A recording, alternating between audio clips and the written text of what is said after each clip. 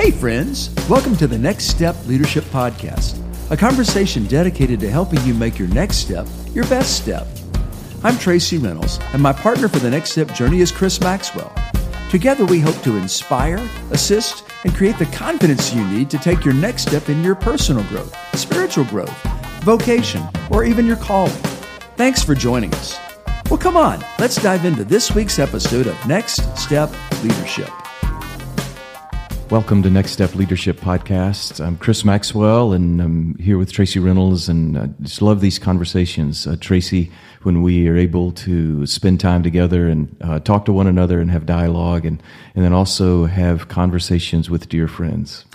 Absolutely, and today is not an exception. Kevin Bordeaux is the lead pastor at Thrive Church in Richmond, and they have a satellite campus.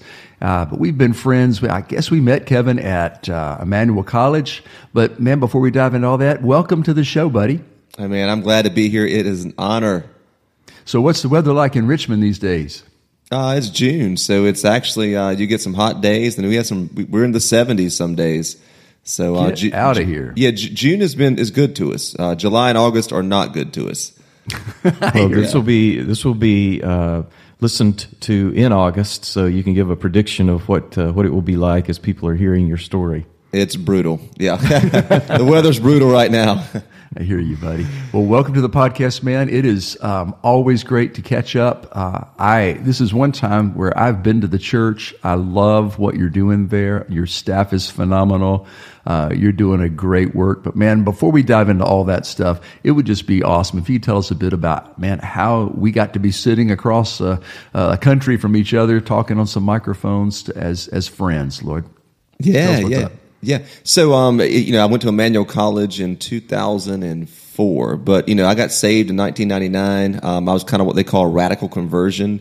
So I ended up just giving my life to Jesus one night after the Lord began to pursue me, and everybody in the town was shocked that Kevin Bordeaux, just the druggy guy who I got banned from ECU the year before, and banned. So I, cussed out a teacher, threatened her, and then drug stuff, and I ended up giving my life to Jesus at a PH church. I didn't know much about PH, nothing about denominations, and man, the Lord just put me on a journey, man. 1999, I ended up playing in a Christian punk rock band. I wrote all the songs and recorded albums and did that. And God called me to church ministry, and that's how I kind of ended up at Emmanuel. And so in 2004, I landed on the doorstep there, and Pastor Tracy's one of the first guys that I met when I got to Emmanuel College, and I thank you for embracing me and putting up with me while I was there. Oh man, I tell you what, buddy, it was easy to do, and from the get-go, I knew that there was something very special about Kevin Bordeaux, that yes, I affirm the call of God in your life, but I could see Jesus working in you in very real and practical ways, but unusual giftings, things that, the Scripture talks about, to whom much has been given, much is required, and I feel like the Lord has encased in Kevin Bordeaux is a variety of skills. You've done a lot of different things, but you've surrendered all of that to Jesus, and I know that's the most important part of your existence. So how did you go from Emmanuel to church ministry, brother?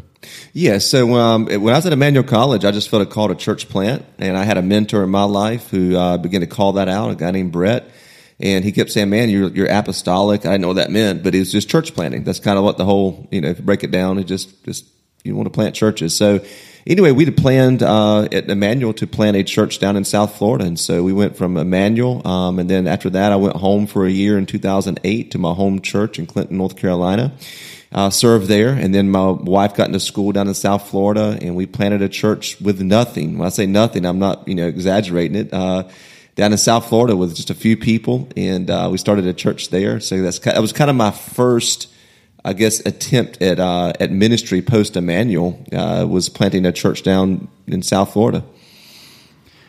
Well, I remember the team, most of which, or maybe all of which, came initially from the college, and it was you guys had developed long-term relationships and made radical commitments, and God used you guys down there. Now, how many years did you guys work in Florida, Kevin? Well, I was there about 3.5 years, and I can tell the transition story in a little bit, but it was 3.5 years. My wife was in school, and then in 2011, the Lord just began to put on my heart that I was called out, and I couldn't believe it. So I called you and talked to you about it. I mean, you're one of the key voices in my life about that. I still remember where I was at when I talked to you. I had some other guys, a few guys that were able to help clarify some things for me as well. But I personally was there 3.5 years in South Florida. Right. And I know you raised up and mentored the guys who took your place. Yep. But it was not as long as you thought it was going to be, was it? I thought I was going to have a burial plot there and live there my whole life. And Richmond, Virginia was nowhere on my radar. And I'm not sure if you want me to get into kind of how I came into this opportunity here. But it was one of those things where, again, I was called out, didn't know where I was called to, what I was going to do. And so my mom was diagnosed with terminal cancer in early 2012. So I took a little sabbatical, just went home to North Carolina in January. I drove her back and forth to chemo, did a lot of praying. I spent time with her. I mean, my mom was my best friend, and she was only 62 years old. So long story short, I didn't have anywhere to go, nothing to do. I didn't know what I was going to do next. I had a placement already set up, and I began to apply everywhere. And nobody wanted me. Like, nobody wanted me to come and pastor or be in ministry. I thought, God, what are you doing? And then finally I get a call from a friend, Dayton Burt, who was the bishop of Redemption Ministries. He said, I heard you're transitioning. And this is a call at night, 9 o'clock at night. I get this call, and it was an 804 number. And I thought, as I'm in South Florida, I thought, man, that's that church I applied to in Virginia. And I applied to some church in Virginia. I thought it was going to be a great church. It was Dayton. He said, we've got a church of 25 people. It's getting ready to close the doors. It meets in a renovated tennis club. They're renting out to a Spanish church. Would you like to come? And I got the phone. I told my wife, I said, no, I've just killed myself for 3.5 years starting a church. I don't want to go and have a church of 25 old people. And so, I left the conversation being very gracious to him, but no intent to go. But the Lord over the next several days really began to speak to my heart and saying, you need to look into this. So I Googled, earthed it. And man, this facility that they had is, with 15,000 or 18,000 square feet, houses on campus, used to be an old tennis club. And I just felt the Lord really saying, you need to look into this. And so, man, we flew down and met with 20 senior citizens and 4 young adults. And we talked to them about starting a brand new church. And man, I thought they would reject me because I started casting vision about what it would look like, what we would do. And the oldest member there, who was about 78 at that time, I want to say, he stood up and he said, son, I don't know why God would send you, but if you want to come, I'm going to start a pastoral transition fund just for you. We want you here. We've seen our families leave. I've been at this church since 1954. He said, I want this thing to make it, and we need you. And we went back to South Florida just really not knowing what God wanted, but we ended up making the decision to move in June of 2012 here to Richmond, Virginia, to restart what we call Thrive Church today.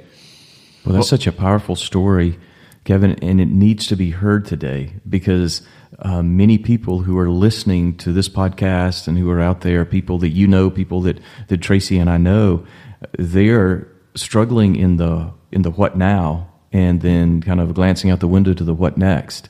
So just kind of keep going and what you were talking about. I think this is what we need to hear right now. And, what inspired you guys to be willing to say yes, to do something? How did you discern that this was the Lord? This was the Lord guiding you there? And how are you willing to take that step? That's good, Pastor Chris. Well, I think, number one, mentors are very key in all this. A lot of times pastors isolate themselves. They try to make decisions in a vacuum. Pastor Tracy, or Dr. Reynolds now I can say, was a key voice. Yeah, the doctor pastor. He was a key voice in my life. I called him, Farrell Hardison, who is a longtime IPHC pastor. He's still around, great voice in my life. And I just had a few people that spoke to me. So number one, I had mentors. Number two, I really took time to listen to the Lord and journal the things that we were taught at Emmanuel to really seek the Lord. And so with that, one of the people who still is actually our kids director today, she was the executive assistant at Redemption Ministries at the Virginia conference there. Before we even came, she said, if you come, my husband and I will help you. We don't have a church right now. And I felt that like the Lord was saying, it's almost like how Jesus told the disciples, hey, look, I've got something prepared for you. When you go, there'll be a donkey there, a colt. all that stuff. And the Lord began to speak and say, I'm already lining things up. So I heard from mentors, I heard from the Lord, and then we were only about 55% sure it was God. We didn't have a burning bush moment. We didn't have a shining light, but we just knew the Lord was calling us on assignment to come and help revitalize this church here in Richmond, Virginia. It was one of those things that we came, and it was a big risk. They only had about 3 or 4 months to make it. They sold one of the old buses they had to put $6,000 in the bank. But these people, I'll say this is key. I don't care how good of a leader you are, it's the people around you that make or break you. You can be the greatest leader on earth, but they're not noble. And noble has nothing to do with age. You can have young people who are not noble. You can have older folks who are not noble. These senior citizens were smart. They were noble. I wrote out a business plan for them of what we would do over the next 6 months, how we would relaunch this church, what finances would look like. And man, all of them were retired and successful. When they saw that, they said, I can follow this. And I can get on board with this. And so we worked toward a launch date, and we just treated it like a church plant. But one of the things I did, too, let me say this. I wanted to make sure that I told them I was continuing their story. I wasn't burying their story. Mm-hmm. So we changed the name of the church, to Thrive Church. They were involved in that process. We had about 8 names to choose from. We prayed together on Wednesday nights. We had about 8 people who would show up in a circle. We'd sit down and we would pray for God to intervene and God to have mercy on our community and to do his work. And so I built good friendships and relationships with those people. Not one of them left. Every one of them were here unless they've passed away. That one church member I told you about, I preached him and his wife's funeral. And he was gracious all the way up to the end. And even though he didn't understand everything, he would come meet with me and ask questions and all that. But all the things that I think the law of E.F. Hutton, finding the Claude in the room. And that Claude is still with me today. He's 90 years old. His name's Ranny. Not Randy, but Ranny. He's the first one who called me from the church. He serves with finance still, and he's on our directional team. I didn't want to bury their story. I wanted to listen to it. I wanted to continue it. I wanted to honor them as we move forward as a church. And we did the same thing with launching another campus in 2014, 2 years after we launched our Chesterfield campus. Well, that's incredible.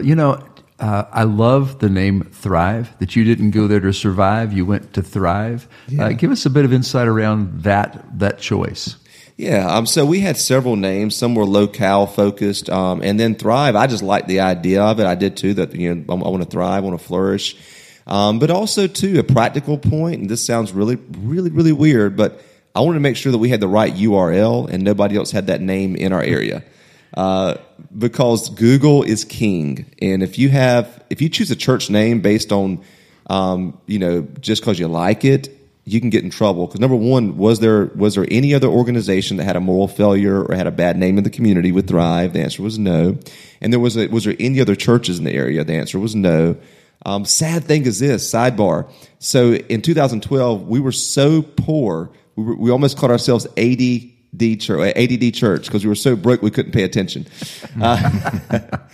But seriously, we were so poor we couldn't afford thrivechurch.com URL. It was out there for $2,500 and we couldn't get it, so we got thrivechurch.me. I still regret that to this day.